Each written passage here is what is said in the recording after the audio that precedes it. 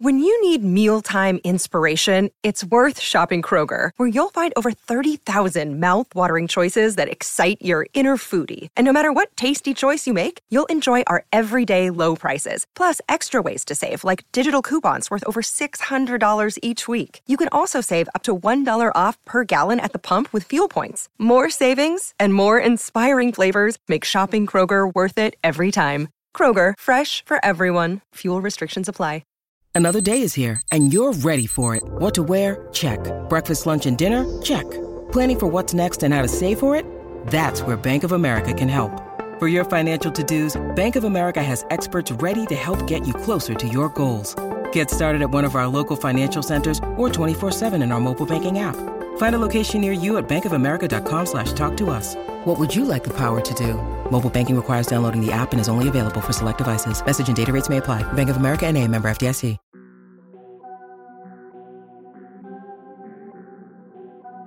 I don't know if I really love this decision. Over the middle, got his man, and look at him go! Jalen Waddle for the touchdown! Welcome to Inside Leverage, your gateway to the fascinating realm of the Miami Dolphins.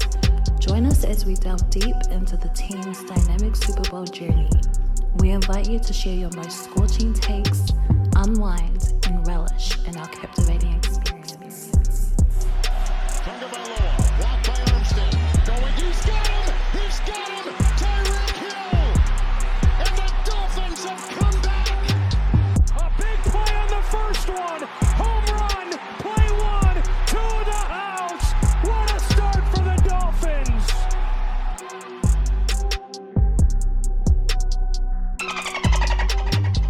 It's Inside Leverage. We always gonna put on the show, baby. That's what we do. Let's give him the proper introduction.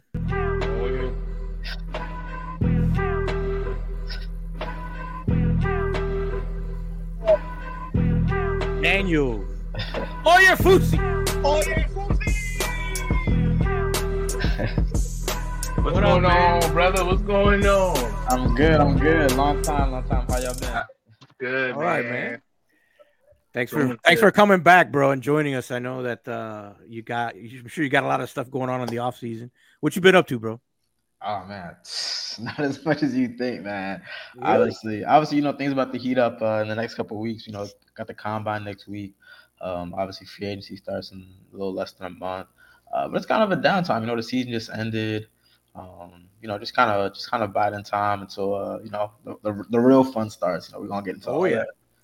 Oh yeah, and it looks like Chris Greer and Mike McDaniel are going to be out there. So you're going to be out there to kind of interview them, see where their direction of the team will be. Yeah. Obviously, they're going to be in Indy for the combine next week. I'll be out there as well. We're supposed to talk to Mike McDaniel, Chris Greer, so it's a good time to kind of see really what the latest updates are. Obviously with Christian Wilkins, a lot of the free agents, Tua, with the plans for the offseason, the draft. So it's always fun. I was like, you have the season, which is fun in and of itself. And then you have the offseason. You have various offseason trips. I was in Mobile for the Senior Bowl. You get to catch up with some folks, talk to some front office executives, coaches, scouts, see other people in the industry. The combine is another one of those events. It's kind of like the premier offseason event in my eyes, because you got all the agents, the coaches, the GMs. So I'm excited to see a lot of folks, and obviously got to work there, but it's definitely gonna be a lot of fun for sure. Yeah, man. Look, speaking of that, let's jump right into it, bro. Talk to me. What have you heard about Wilkins? Because that seems to be the hot topic right now. I think there was a report that just came out. I think it was yesterday that off of ESPN saying that they were willing to negotiate with him, or not willing to negotiate, but they're willing to retain him. Yeah, with the franchise tag. Yeah. Right. Yeah. Talk to me about that.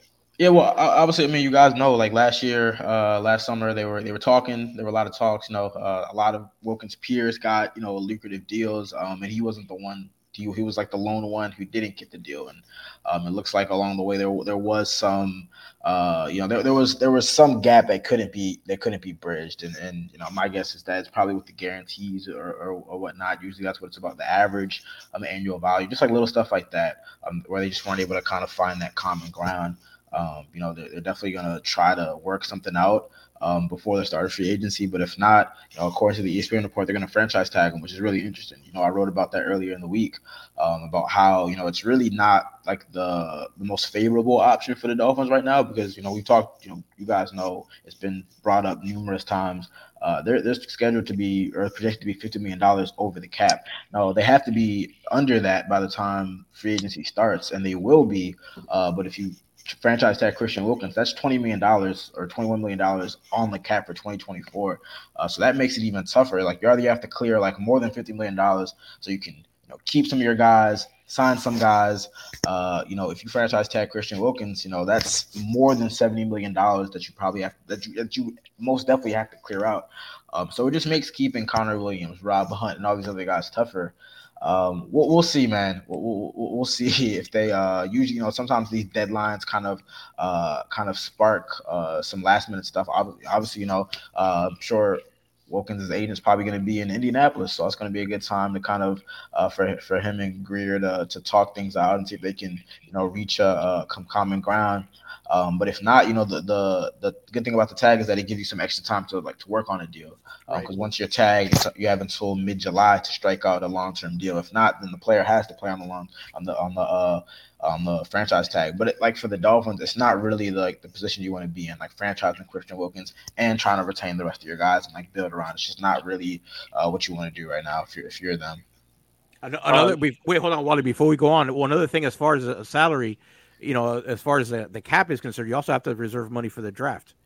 Yeah, exactly. I mean, unless they trade the picks, because that's what they've been doing the past couple of years. But I don't know if they want to do that now. I think it's they've traded the picks for a couple of years. It's time to get some young cheap guys in here, for when some of these older vets head out. So yeah, you have to save a couple $1 million for the draft as well. So in the next month, we're going to see a lot of reports come out saying the Dolphins have restructured Tyreek Hill's contract, they restructured Jalen Ramsey's contract, they restructured Bradley Chubb contract in order to to get under the cap and be able to have some space to make moves. So that's expected. It's just kind of a matter of how much money do they need to actually clear out.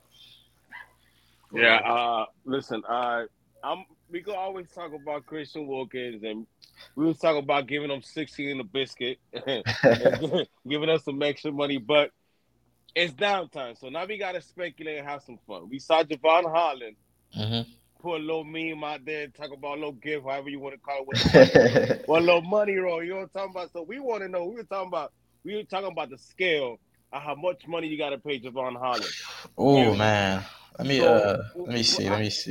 What you giving Javon Holland in his contract? I have him at a top 3 safety, the 10 or 12 mil. You know what I'm saying? It's gonna cost more than that for a top 3 safety, brother. It's gonna cost more than that for a top 3 safety. If you say me top 3 safety, you give him 12 in a biscuit. Give him 12 in a biscuit. It's not some guarantees in there. You feel me?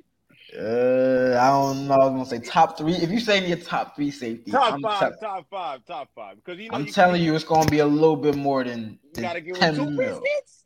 You might close to it. You might have to. But yeah, obviously, he's up next. He's one of those guys that's up next. We talked about, that 2021 draft has been so good to them. They got Waddle, they got Jalen Phillips, they got Holland.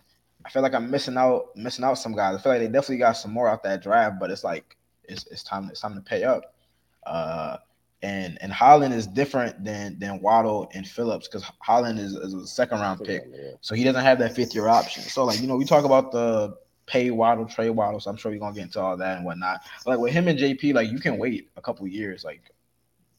Honestly, you could probably wait 2 to 3 years if you want to go that far with the franchise tag as well. Holland, you can't really do that. He's entering the final year of his deal. The price only increases. We talk about that with Wilkins, with Rob Hunt. The price only increased for them. This time last year, the prices only increased. So I'm an advocate for you get it out the way. I'm also an advocate for you pay Waddle right now and get that out the way. But yeah, we'll see because obviously it was a tough year for him. It wasn't the year that a lot of fans expected. It obviously wasn't the year that he expected. I know just talking with him, that knee injury was very bothersome. There was whenever I would ask him about it, he'd be yeah, we're trying to get there. And this was a guy who was I never had a major injury in my life. So I kept on trying to explain to people Jerome had one sprained MCL. Javon had 2. So now the people are like, why can't he play? Why can't he play? And I'm like, guys, like the knees and then it's like the basis of everything he Yeah, does. it's a little important. It's a little important. I don't know. So you got 2 of those, like that's tough. So obviously he was very frustrated as well. But when he's healthy, when he's out there, like the way they talked about him, like they say he's the quarterback of the defense. Like everyone says he's the quarterback of the defense. He gets everybody lined up. The splash plays weren't there. But that doesn't mean that he's not making an impact and that he's not a good player. He's a very good player. So I'm an advocate of like, if you can take care of him right now, like it's time to start taking care of these young guys who, we all talk about Chris Greer, can he nail the draft picks? He got some good ones in the pipeline. So now it's time to lock those guys up for the future. So I'm an advocate of it. Obviously, there's higher priorities for them, but if you can, it's time to get those young guys locked up for the next couple of years. The other Junior, before you go, you're going to be very happy with this. One of the other draft picks from the 2021 draft, and Junior's going to be very happy about this. Don't. You ready? Don't. Liam Eichenberg. Hey, I gotta say something. Do it. I mean, Liam kind of made him some money this year. I'm not gonna lie. I'm not gonna lie. It's a big. Hey, that's a big. I think that's the biggest fan of Lee Eichenberg right here. I'm not gonna lie. He kind of like he did. Like he wasn't perfect. He wasn't great. But he played through a lot of injuries. I give him He showed some versatility. He was a guy who, if they needed him to play center one day, he played center. If they needed him to move over to right guard, he did it. If you need him to go over to left, I mean, he's played every position on the offensive line at this point. So I'm not saying he's a starting caliber offensive lineman, but if he's a guy who, hey, you're in a pinch, you need him as a reserve interior offensive lineman. Like, hey, I mean, you could do worse, I guess. I mean, it could have been really bad. Like, it could have been really bad if Liam like he settled in that center once he got a couple starts in, and it wasn't perfect. But he showed some value, so he made him some money. Like, I'm not doing any sourcing or anything like that, but like in the back of my mind, I was like, hey, I could see like they give him a little 2-year, 3-year extension, and it's nothing crazy, but it's just kind of like, hey, you're a top reserve. Like, I'm not saying that's gonna happen. I'm not saying I talked to anybody, but I'm just saying, like, when I was kind of doing my position reviews, I was kind of looking at the state of the offensive line. I'm like, hey, I can see that. Like, I can see them being like, hey, give you a little bone, like, appreciate your efforts. We're gonna keep you on as a reserve lineman, and if we need you to step in to start, hey, we can count on you for it in a pinch. Yeah, we've actually talked about that. Go ahead, Junior. I'm sorry. No, yeah, definitely fringe starter. And hopefully they'll give him a contract, because if they do, I'm gonna go crazy. But let's focus. I want to focus in on what you said about Waddle, because I have a theory that I felt like might be something that they'll consider before I ask my question. With Waddle, I think between Waddle and Phillips, between them two, I think Waddle has been the most consistent. And I think that's the guy you would kind of want to get the contract done like now, maybe this year. Mm-hmm. And then with Phillips, he showed the high upside. He can be a guy that can get the 10+ sacks, but certain situations happen. Maybe you want to kind of give him that 5th-year option to see if he can be consistent for the next 2-3 years, and then give him that contract that he's deserving of. So I can see something like that. So here's my question. How do you measure a player like Christian, like Waddle, like Javon? How do a guy like Chris Greer and Brandon Shore build up a contract? Is it based on the statistics? Is it more than that? Is it based on leadership? Like, in your opinion, how do you formulate a contract that's deserving of those for the player that's going to help us out? And maybe the player might consider, like, hey, based on this, Pro Bowler and all that stuff, I deserve this contract. What are your thoughts? I don't know if I'm all over the place with that. No. I mean, you take into account everything, and that's what they do. I mean, you take out their past production. You paying them, it's like we always talk about, like, you're paying them for past performance, or paying them for future. I mean, it's just a little bit of both. Like, you reward them for what they've done and for what you think they're going to do in the future. You take into account what you have at other positions. You take into account the market. Well, Waddle and Phillips, it's really interesting because obviously, they have the 5th-year option. I think the deadline is like May 1st or something like that. It's in May to exercise the option, and my guess is they'll do it for both. Obviously, Phillips is a little tough because he's coming from the Achilles, so that's tough. And I think that kind of like it really sucks for him because this is a year where he was breaking out, and this is probably the year where you're like, all right, it's time to lock this guy up. But I think that they probably have to hold off for a year, see how he comes back. Maybe not so much this year, but the next year, because that's when he's really going to be back to himself. Like, keep in mind, like Nick Needham, it took him about a year to come back from the Achilles, and he was mentioning, and I was talking to him, he was like, hey, like you don't really feel yourself until that second year. So I think that kind of pushes the timeline down for him. Waddle, again, I know this week is all been all about Trey Waddle. I think that's ludicrous in the words of Tyreek Hill. I think that if somehow you can lock him up right now, you do it. And in my eyes, you pay him like a number 1 receiver because that's what he's going to be, in 2-3 years when, maybe Tyreek isn't on the roster. Obviously, again, there's higher priorities. And right now at wide receiver, there might not be a better bargain than Jalen Waddle because he's giving you 1,000+ yards in big plays, and he's making peanuts right now. So I'm not saying that it's gonna happen, but I'm just saying, like, if I was kind of running the Dolphins, if I was playing Madden GM, that's how I would handle it right now. But it's gonna be interesting because there are a couple guys up. They have to balance the up and comers, the guys that are reaching the end of their rookie deals. And then you also have, some established veterans who have these really high cap hits, and they're still, on the roster for the next year, 2 or 3. Perfect. Listen, I got another question for you, and as far as one of the veteran guys, obviously one of the guys that has been arguably one of the best corners that we've ever had here in Xavier Howard. He again, he's trying to been communicating through social media with the little Usher video and all that. Have you heard anything, or is there? Do you have a sense of what's going to happen here? I mean, I personally have an opinion on that. Yeah, we all think we know where this is going, but we wanted to hear your opinion where this is going to probably end up. I was gonna say, I think my colleague Barry reported a bit on it. He said, he, to this point, he hasn't necessarily been asked to take a pay cut.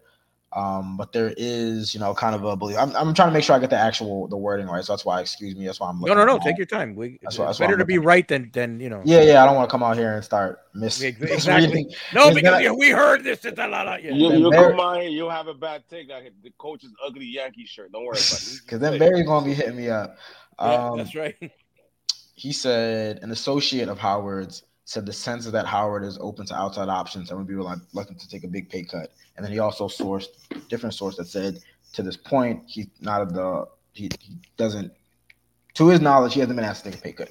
So obviously, X has a really big pay cut. He has no more guaranteed money. I asked Chris Greer at the end of season news conference whether he expected him to be on the roster, and he gave a very non-committal answer saying that X is like any other guy on the team. We're going to see, we're going to assess that, afterward and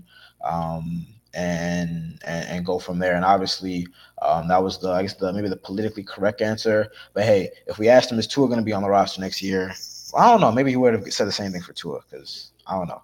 Chris Greer does a good job of talking in a way and talking in non-absolutes and really all front office. He's just being political. Yeah. So I mean, I don't know, but obviously that raised a lot of antennas, and the fact that X himself. If somebody asked him, would you be willing to take a pay cut to stay here? And he said, would you take a pay cut to stay at your job? I wouldn't take I don't know. Well, I don't know. The journalism industry is kind of rough, but but I would be reluctant to take a pay cut to take my job, to keep my job. X said that essentially. So it feels like a divorce is imminent. And me personally, this is just my personal. I don't love it. I understand. Like getting, the fact that there is some. Well, I don't love it for multiple reasons. I don't love it. One, because I think that X played really well this season when he was healthy, and obviously that's the big thing with him, like the health. he had another season that was kind of cut short or derailed because of injury. And I think now he's 31. He's entering his age 31 or 32 season. So you do have to say, like, hey, at what point do we see that kind of decline? He might not be, the X of a couple years back when he was, in the running for Defensive Player of the Year and got 10 interceptions. But I said, like, he's still a starting cornerback in the NFL. He's still a very capable cornerback in the NFL. And the question is, at that price, 'cause I think he has like a $23 million cap hit or whatever, like and he's not owed any more money, like pretty much not owed any money. So the question is, like, can they reach, an agreement on maybe a restructured deal, which obviously would probably have to be in the form of a pay cut. And obviously X has done a very good job of getting more money from the team the past couple of years. So he really is not under any, there's really no reason for him to take less money. Right. But I don't like that, because I know I don't like it because I know that they're in a tough cap spot.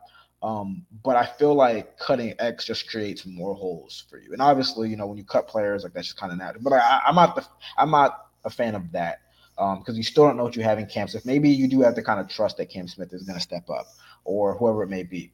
But I don't like that for a team that already has so many holes on the roster, whether that's interior offensive line or potentially defensive tackle. Might have to add a safety.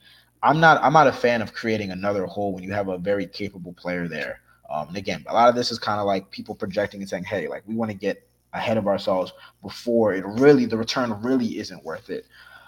But obviously, it looks like it just kind of has that feel that's there. And again, like, the cap savings wouldn't come until like late in the summer anyway. Like, they have to cut him with a post June 1 designation, and that means that the money is, like, he's off the roster, he's cut from the team, but you don't actually get the money to use until June 2nd. So by then, all the good free agents are going to be used up. I mean, obviously, like, cap savings and cap space is always good, but how much is it really going to help your team in 2024? Is my like, when you cut X, like, what do you do with the money? Where do you go from there? Does that whole process make you a better team in 2024? Obviously, you're looking long term ahead, but I'm just not a fan of it. Like, me personally, I wouldn't do it, but hey, I'm not in charge. Yeah, you don't have that burden. Chad, you want to follow up there? So, Daniel, let me ask you. The trenches are a touchy subject around in Twitter. What's going on? What are you hearing about Connor Williams with Robert Hunt? We got a little bit of news with Teron Armstead. It's been kind of reported that he's going to be coming back. I think that's expected with the guaranteed money that's on the handle for him. But what are your thoughts on what's going on with the interior guys, the guys in the middle? I think that's probably the most important part of the line for Tua. So, what do you think they have going there? Yeah, well, the Connor situation is tough, because if you remember last year, he was trying to get a new contract last year. We signed a 2-year deal. I don't think there was a lot, if any, guaranteed money on that second year. So he doesn't go to any of the offseason workouts, and he shows up for training camp. All right, so, like, they clearly, like, weren't on the same page with a new deal there. And then he has the ACL. That only makes things tougher, because they have I'm sure that Connor and his group have a belief, and they have a price point, and just my opinion, they probably aren't coming off of it very much after that. Whereas the Dolphins are looking at it like, hey, you've played very, very well at center, but now you're coming off an ACL. Like, we don't even know if you're going to be ready for the season. If we don't know how you're going to respond from that. So they're, and my guess is they probably came down from whatever offer they were having, or price they thought had in mind. So my guess is that, like, the ACL and the knee injury only kind of made things harder to navigate. And obviously, Rob Hunt is in a position where he's probably asking for, a top of the market deal or close to a top of the market deal for a right guard, as he should, because he's played that well the past couple of years. So I mean, these negotiations are tough. Like, they take a while to come together. Again, a lot of times it's the deadline. Remember a couple of years back with Emmanuel Agba, where it looked like he was going to hit the market, and then out of nowhere, like 5 minutes before free agency starts, we got a deal. So I would say just kind of wait things out. Honestly, at the combine is when, like, a lot of moving and shaking happens, and a lot of progress is made. It's an entire week. Late nights in Indianapolis. talks between GMs and agents and whatnot. So I would say give it some time. Let's see what happens after the combine. And obviously, we're getting closer to free agency then, but it's going to be tough because, Wilkins, Connor to a lesser extent, and Hunt all have strong arguments to be, near at the top of their position in terms of, pay. And the Dolphins might see it a little bit differently. So it's these are tough negotiations for sure. So then, Daniel, who do you have in the draft that you feel can replace Connor? I hate to say it, maybe even Robert Hunt or any other guys that are on the possibility of being moved on from once free agency starts.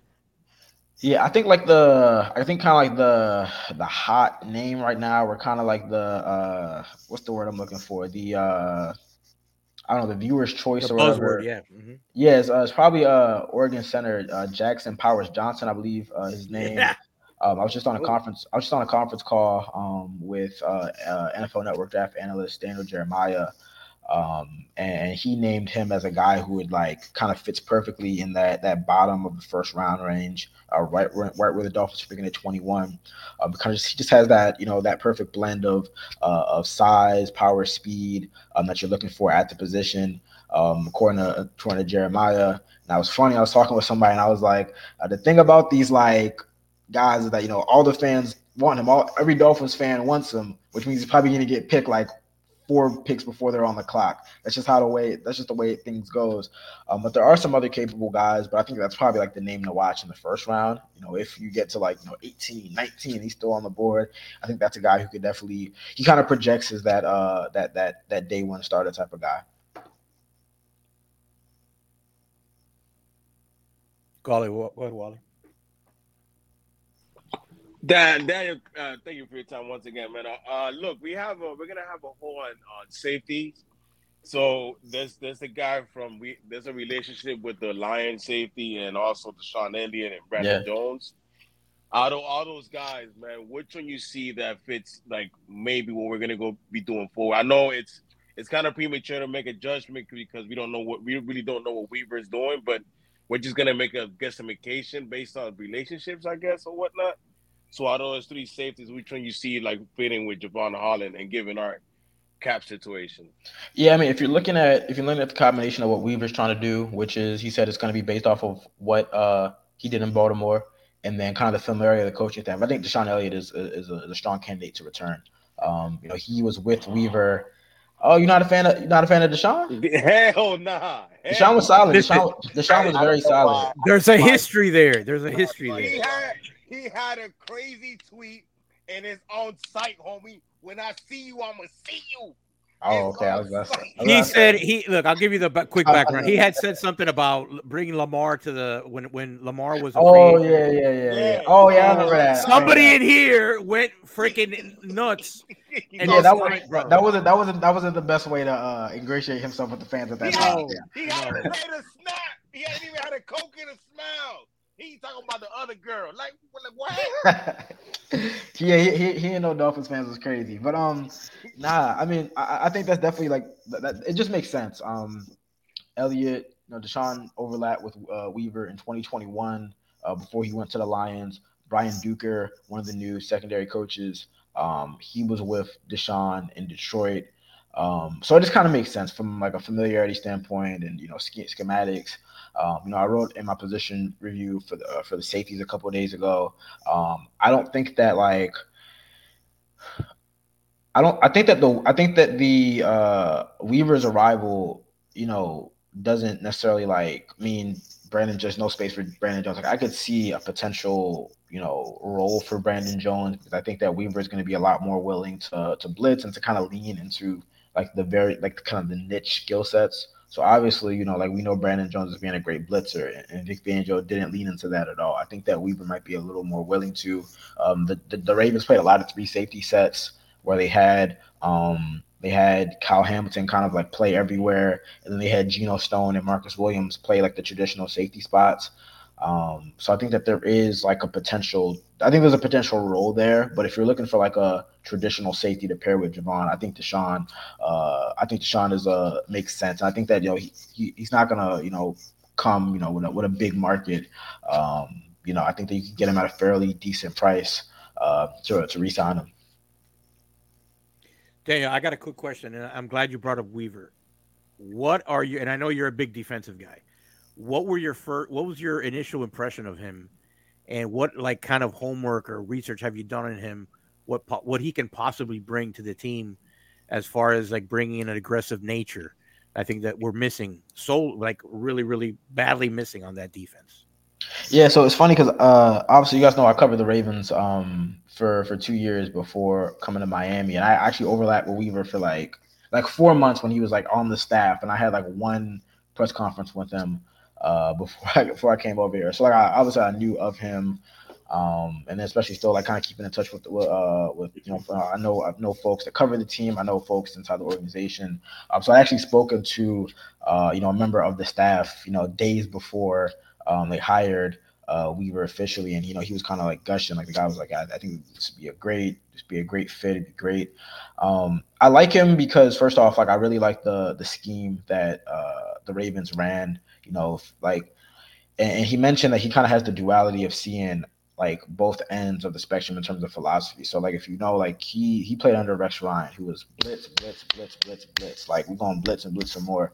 And then when he was first in Baltimore, he was coaching with Wink Martindale. He was kind of an offshoot of Rex Ryan, which was like we're just gonna blitz, cover zero, do that all the time, kind of in that Brian Flores, Josh Boyer mode. But then when Mike Macdonald came, it was a little different. It was 2 high safeties. It was less blitzing.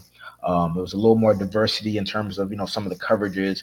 So I think he has like the best of both worlds. Where I think that like traditionally it'll probably be still the 2 high safety looks, more of the zone looks. But he won't be afraid to blitz. Like I think Vic like was really almost like averse to blitzing, and then it was kind of like at the end of the year when he realized that like, hey, we don't have the horses to get home before. He was like, we have to blitz.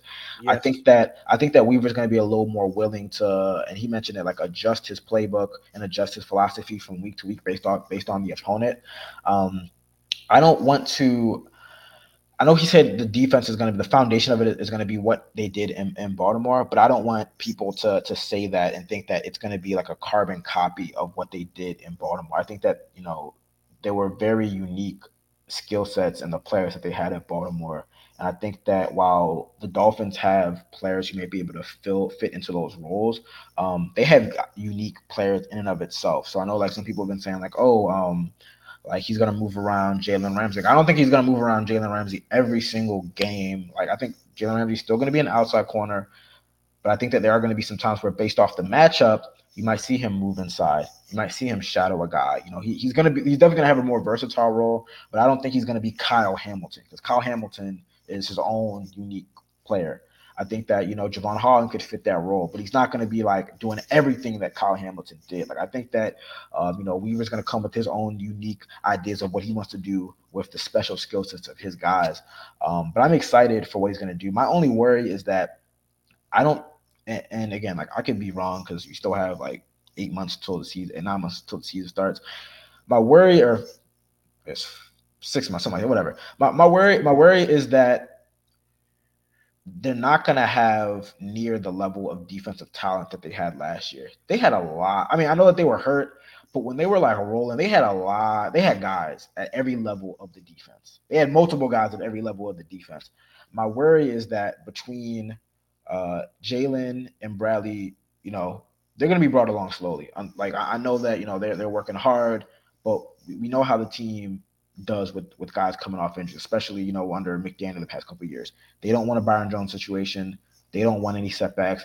They're going to bring them along slowly. And if that means that they got to wait an extra week or two, if that means they got to start on PUP, so to make sure that they're really good to go, like they'll do that. Like they're not going to rush anybody back.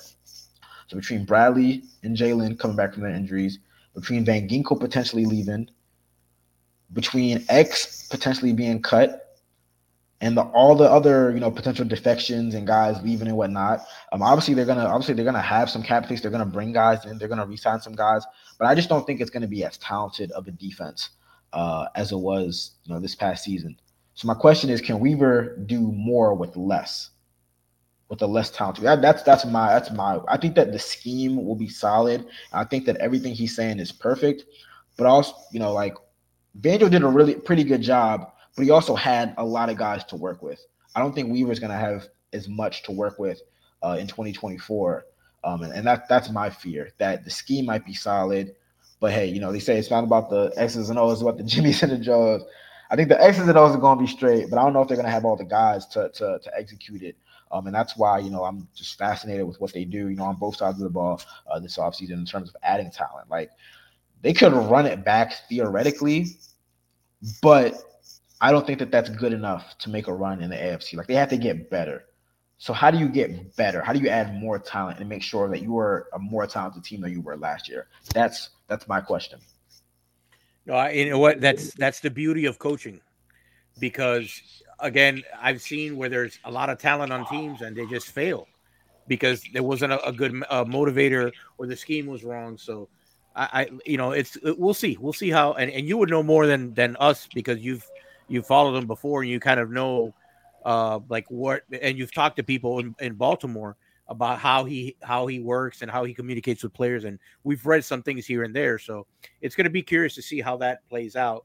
Obviously, we do have a couple months to let that play out. I have a question, and it kind of dovetails into. I have actually a question from a viewer that dovetails into my next question. I got Ruski's asking. Basically, this is like a hot stove question. It has been. He's a lightning rod. Oh here. Man, we gotta do a Tua question, man. Yes, man. Believe me, it's y'all trying to have Dolphins fans on my head. We almost got through without one, man. We almost got through without one. I'm trying to have a quiet off season, enjoy my time to myself. Nope. Y'all about to make me the main character on Twitter. That's what y'all trying to do. Blame the Yankees shirt. Blame the Yankees shirt. Oh, blame the Yankee shirt, of course. You have 27 reasons to blame me. That's fine. Shut up. Shut up. Okay, we can't all be winners, bro. It's okay. Shut it up. You live in anyway. Listen, just be like Chris Greer and be political with the answer, man. Don't get yourself in the pot. Hey, man, it is what it is. So, okay, I know I speak for everybody here. We're sold. Okay, some people, for whatever reason, agenda or not, they think that he's not the guy, or they have to replace him with Justin Fields or whatever the hot name is. Okay. I hate to ask you this question, but for purposes of completion and just catering to make sure that we satisfy everybody out there watching, what do you think? Don't end up like Deshaun Elliott now. Don't end up. So here's my deal. Here's my deal, and I may have said this last time I was on. When I came to the beat, I didn't have any opinion on Tua. I don't watch a lot of college football, so like I saw the national championship game. That's pretty much what I saw from Tua. I didn't watch little to no Dolphins football before covering the team. So I really came in like clean slate. I don't know anything about Tua. I'm just watching him for the first time. And I've seen a player that has gotten better, that has, especially in, the first year, the 2021 year when I first got here, he did more with less. And really the main thing is that he's gotten better every season, and I've seen like tangible improvement. My thing with Tua is that he has his strengths, he has the things that he's good at, and he has the things that whether you want to call them weaknesses, deficiencies, things that he will never be. He's never going to be, in terms of skill set, he's never going to be a Lamar Jackson. He's never going to be a Josh Allen. He's never going to be a Patrick Mahomes. So if you think that he needs to be that type of player in order for the Dolphins to get over the hump, you're never going to be satisfied. Me personally, I don't complain, and I don't talk about Tua needing to do more off script and be a little mobile and run more, because that's not his game. Like I obviously McDaniel was like, yeah, he can get better with extending plays and whatnot, but like he said, he's never gonna be Lamar Jackson. So like we shouldn't even, like, the discussion about Tua shouldn't like really be about that. It should be that based off the current skill set that he has, and the trajectory that you believe he's on, can he improve to a point where he can take this team on an extended run in the AFC Championship? I'm of the belief that he's going. I'm not sure how much better he can get, but I've seen teams with worse quarterback play and worse quarterbacks get to an AFC Championship game and get to a Super Bowl. I've seen that. I look at, and I hate to use this example, but like I look at the San Francisco 49ers and I see a quarterback in Brock Purdy who I think Tua is just as talented as, and probably more talented than. But obviously they have a lot of things going right for Brock Purdy in terms of his supporting cast. The question, and I mentioned this, kind of alluded to this yesterday. The thing is, when you commit the type of deal that Tua is probably, this side is probably seeking, it ties you to the player for multiple years, and it just naturally inhibits your ability to build around them. It shrinks the margin for error in terms of you have to hit in the draft. You can't have first round bust and second round bust and early round bust. You're not going to have as many salary cap, as much salary cap space to spend. So the question is, if you do commit to Tua for multiple years, are you confident that you're going to get that sustained level of play? Like, honestly, like if we put it in a vacuum, I know that the season didn't end the way that anyone expected, especially the way Tua struggled in the last month or so of the season. But if you take his season as a whole, it was a really good season. It was good enough for him to go to the Pro Bowl. It was good enough for him to lead the NFL in passing. It was good enough for him to be top 3, top 5 in passer rating. Like in a vacuum, it was a really good season. But the question is, if you commit to Tua essentially for 3 to 4 years before you can get out the contract, are you confident that you're going to get that sustained level of play? And the big thing is that when you don't have as much wiggle room to go out and get a Tyreek Hill or get a Tyreek Hill type player or get a Jalen Ramsey type player, are you confident that when the margin for error kind of slims, he can carry you? That's the question. And I don't know that. I think Tua's a very good player, and I'll say this. I think that this past season, and it's a little bit of hyperbole because we don't know what's going to happen in the next 10 years. But this, more or less, this might be the most talented team that Tua's played on in the NFL. Like, I don't know if they're ever going to get a roster with 2 Pro Bowl level pass rushers, 2 Pro Bowl or close to Pro Bowl level cornerbacks, and the best wide receiver in the NFL and the best number 2 wide receiver in the NFL. Like, I don't know if they're always gonna have that in years to come. Right. It's only going to get tougher if you commit a top of the market deal to him. And the question is, like, if we're being just realistic, who do you replace him with? Like, you mentioned Justin Fields. Like, that's like, we're not even going to entertain that. Like, that's goofy, in my opinion.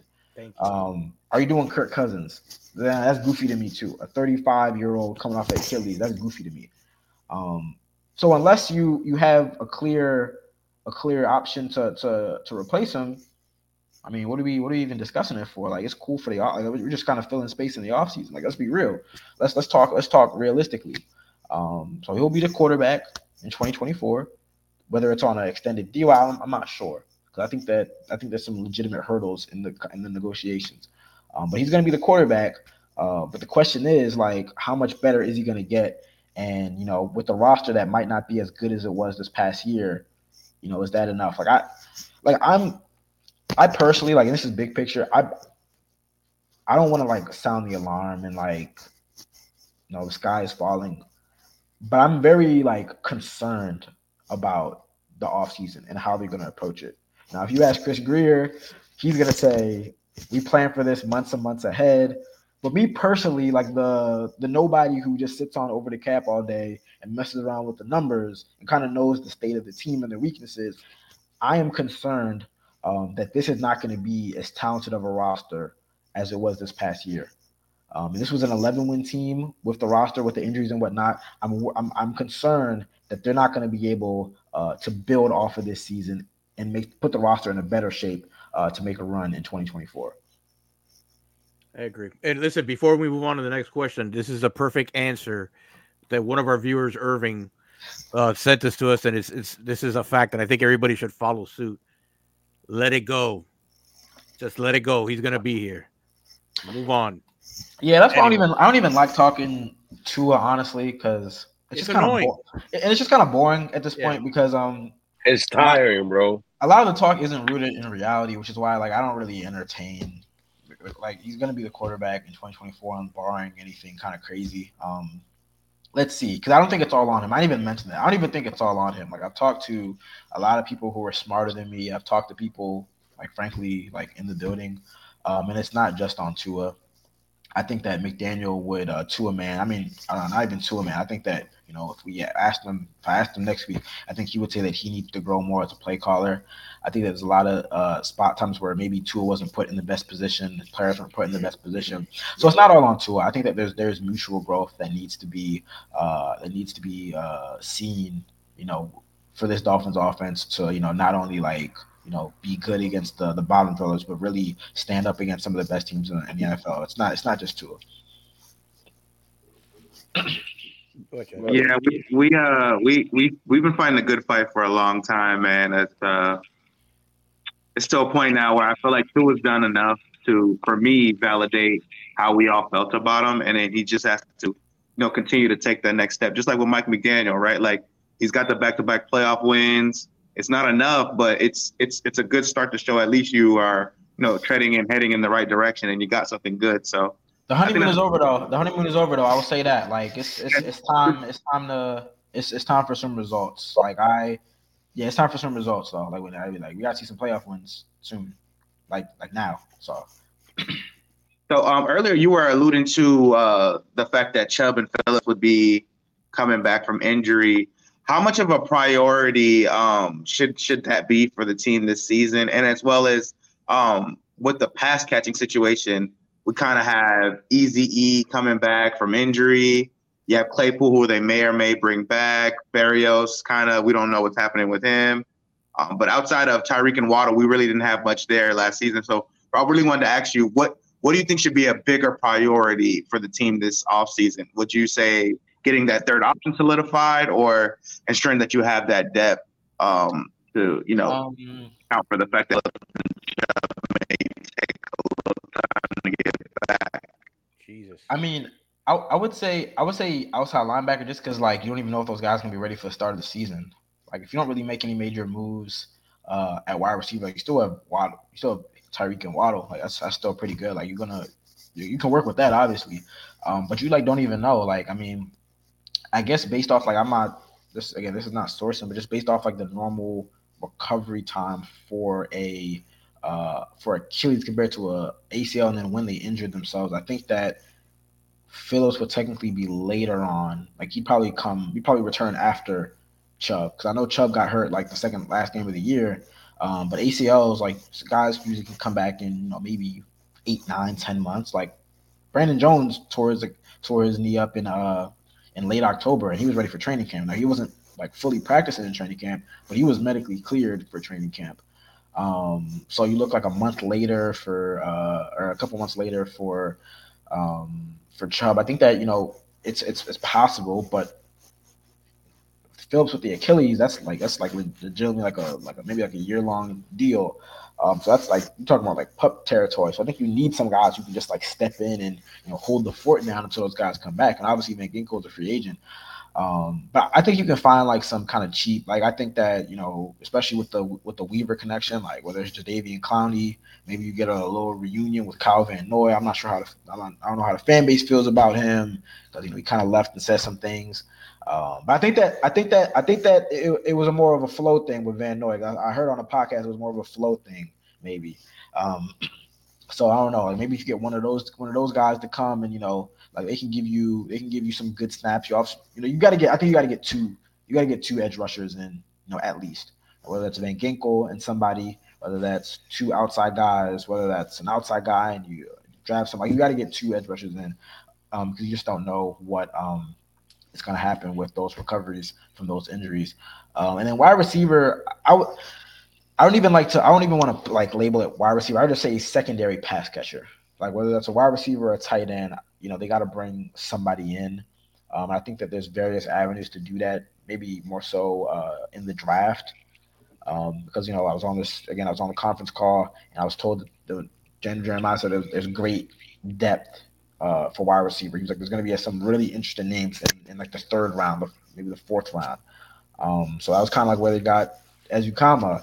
And obviously, like I think that I think very highly of Eric, but like potential is that's all it is. Like you can't really count on potential. Like so whether you want to get a second tier free agent and get a guy that can be a solid number 3, because like you got to look at it like they need a legitimate number 3 wide receiver for several reasons. Because first off, teams are keying on Tyreek and Waddle, and they've created schemes and coverages to take those guys out. But the Dolphins like intentionally limit those guys' snaps, and they also they because they are targeted so much, they kind of got these nicks and bruises at the end of the season. I think Tyreek only played like 60-70% of the snaps or something like that, between the injury and then between just the fact that like they just like stagger his reps so much. He's not playing a lot of like when he's on the field, they throw it to him a lot. There's also a lot of snaps where he's not on the field. So they need like a capable, a legitimate number 3 wide receiver or a legitimate tight end who can kind of complement all those guys when they're on the field. But I would say outside linebacker first, because you're essentially like I'm not even counting on them. Like right now, I'm not even counting on those 2 guys to be ready for the start of the season. So you're kind of looking at it like you have 2 holes at edge defender right now. Yeah, it's tough because when they were banged up towards the end of the season, it was really ugly for us. So I don't want to start the season off with that same thing going. But the same way when Waddle and Tyreek weren't there, it was just like no one could separate. There was like they were just manning us up. So I feel like they got to try to address both things, but they got to be crafty because we don't have a lot of cap space and on everything else. So, but yeah, go ahead, Wally. My bad. No, it's coach. It's coach. I think he's gonna ask Junior's question. Yeah. Listen, one of our guys, Junior, had to take off, but he asked me to ask you a question on his behalf. You're Chris Greer. You're on the clock. Who you taking with the first round pick? Oh man. Wow. That's tough, man. Because like they really have so many holes. Like that's why I said like I'm very worried. Like they have so many holes. Like honestly, you can make an argument for them to take. I won't say tight end because like I'm not sure if there's a guy at number 21 that would be of good value or like really fit. But you can make an argument for them to take wide receiver, guard/center, defensive tackle, depending on what happens with Wilkins, outside linebacker, cornerback, and safety. Like there's like 6 positions where like if you told me in a couple months like they come away with any of those positions, I'd say I could see it. Who was your pick, man? Who was your pick? That's what I'm saying. That's what I asked him. I put him on the spot, but it's kind of early because I haven't really like read too much on these guys, watched a lot of these guys. Look, I'll tell you what. Let's put a pin in that, and if you're willing, a little closer to the draft, let's bring you back. Don't do JPJ. Can I do a cop out and say I trade back? Honestly, yes. Because I don't know. I don't think they have a 3rd round pick. I don't think they have. That's what we all doing. That's what we all want to do. We all want to trade back either in the 1st or the 2nd round. Pick up one. If I can trade back to the top of the 2nd round, and then we kind of double dip, and maybe we get a 4th in addition to that. Yeah, because we don't have those right now. Yeah, we lost the tampering and then one for the Chubb trade. I believe for the tampering. If the 21st guy like isn't all that much different to me than the 34th guy, and then I can pick up an extra 4th or 3rd. I don't know how the trade value chart works, but it makes sense. I wouldn't be opposed to that because they got to get some young talent, and like the Ramsey trade, the Chubb trade, the Tyreek trade were cool. But one could argue that it was the byproduct of the team not drafting well, and it's put them in a spot where they're just so top heavy. I'd be shocked if they traded the 1st round pick for a player this year, because it just where do you fit that cap hit if it's like a top guy? Like you need to get some young contributors. You need to fill in, because you can't pay everybody. They've only had one contributor from their draft class the last 2 years, and that's Devon Achane. But this is what I'm saying. This is the only. You remember we were talking about Liam Eichenberg, right? This is his moment to shine. This is why you flip him for a fifth or a fourth.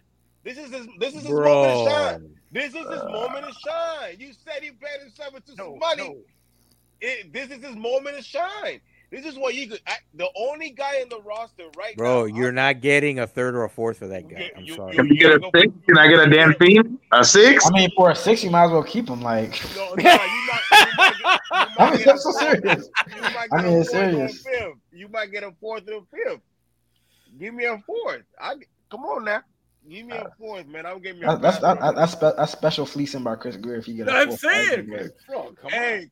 Listen. I mean, hey, he's worked some miracles. Like you, hey, I didn't think he was gonna get Jalen Ramsey for a third round pick and Hunter Long, but we flipped Devonta Parker off to the Patriots. Come on, man. And listen, I don't put it past him, especially if you can sell somebody. Look, man, hey, he played all 5 positions. He's gritted out well. He found his way. Man, you got a job in sales, bro. That's what I'm saying. Hey, I'm gonna tell you something, man. Listen, you put that tape on, he gonna look good out there, boy. Man. We don't give each other. I'm gonna tell you this: you did a wide receiver. There's a guy, LSU, Brian Thomas Jr. Yeah. That's a guy. I think he could. He brings something different and unique to what we currently have, and I think if you were to get a guy like that, it would cost you close to $10 million, if not more, in free agency for a guy with that type of talent. You know what I mean? And capability.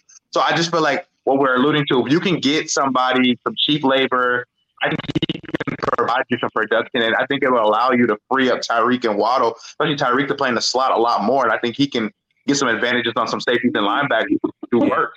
You know what I mean? You can get Tyreek on the third corner a little bit more often. What does that look like? You know, but I mean, it might be a little bit of. How about DB? I'm a luxury pick, but I mean, with DB with X, we don't know what happened with Cam Smith. If you could shore up those questions there and get a capable high-end talent there, it wouldn't be a bad thing. I mean, Chris Greer loves DBs. Yeah, the thing about wide receiver, I mean, like if he's the best, like I'm not really sure. Like, I mean. I'm not sure if Greer, like we've been here for a couple of years, so like I don't know like how Greer feels about like best player available. I know like the Ravens, it was like that's what it was more or less, like best player available more or less. So if like they kind of go by that philosophy and he's on the board, it'd be tough. Like let's say you get like Brian Thomas and Jackson Powers Johnson is off the board, and it's like there's some like lesser rated guard centers who like maybe aren't that at that point on your board, but they feel like that immediate need. That's kind of where you talk about like positional value, need, they're gonna reach that's per available. Yeah. I wouldn't be opposed to it because I do think that in addition, like I think that part of what they need to do on offense is diversify the scheme and personnel. I think that they became too siloed into specifics, in terms of like the type of offense that they ran. I think they need to diversify the skill set in terms of, where they throw the ball, the types of players they're throwing the ball to, and the types of schemes that they're running, especially in the run game. So in the passing game, like, it'd be tough to be like, all right, we're drafting this wide receiver who's going to be our number 3 wide receiver for probably the next year or two. Like, it's tough to kind of maybe sell that, in the immediate future.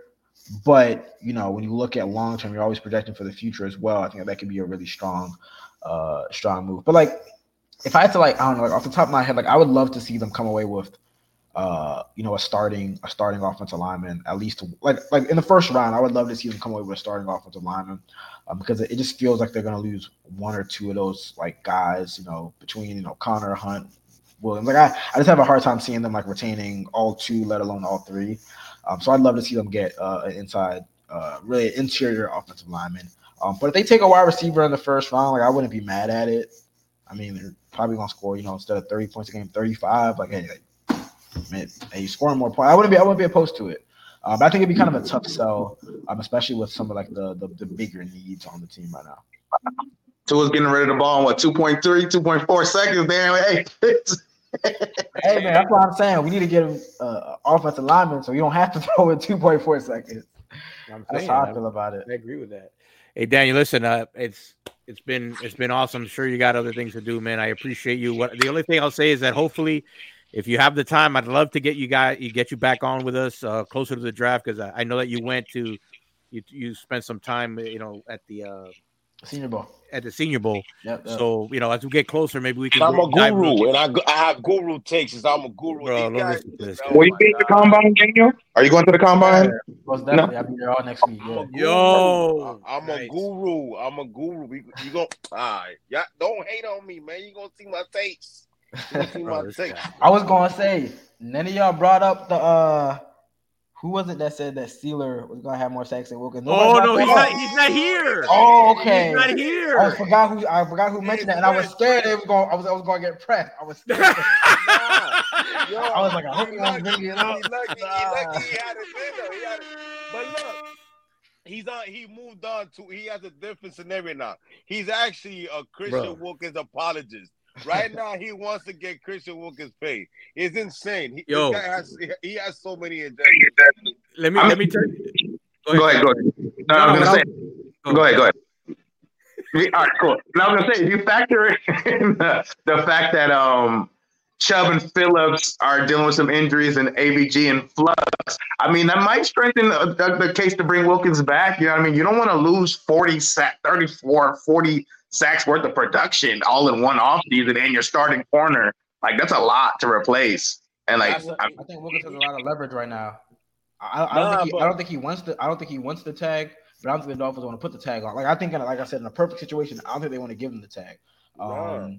So I think Wilkins has a lot of leverage, and if I'm him, I'm not budging off whatever. I mean, I put it this: whatever he was asking for last year, like the price done increased since then. So if I'm Wilkins, I have no reason to budge off of whatever price I'm asking for. And if you want to do the franchise tag and then make it harder to keep all your guys, that's not my problem. So, man, listen, he's gonna look beautiful in a Minnesota Viking jersey. Oh yeah, teaming up with Flo. He's gonna be out there. He's gonna be out there doing his little splits and all that. Hey, listen, the guy that you were talking about, French, he, obviously is a big Zach Sealer fan. So, quick story. A couple of the guys flew out to DC for the Commanders game. I wasn't at DC. No, he was not. Wally was not in DC. Nobody else in DC. These guys, they flew out there. They watched the game.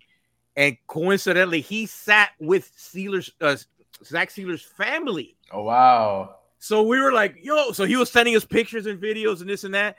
And we told him, so, like, did you make a connection there? Let's try to get Zach on the show, whatever.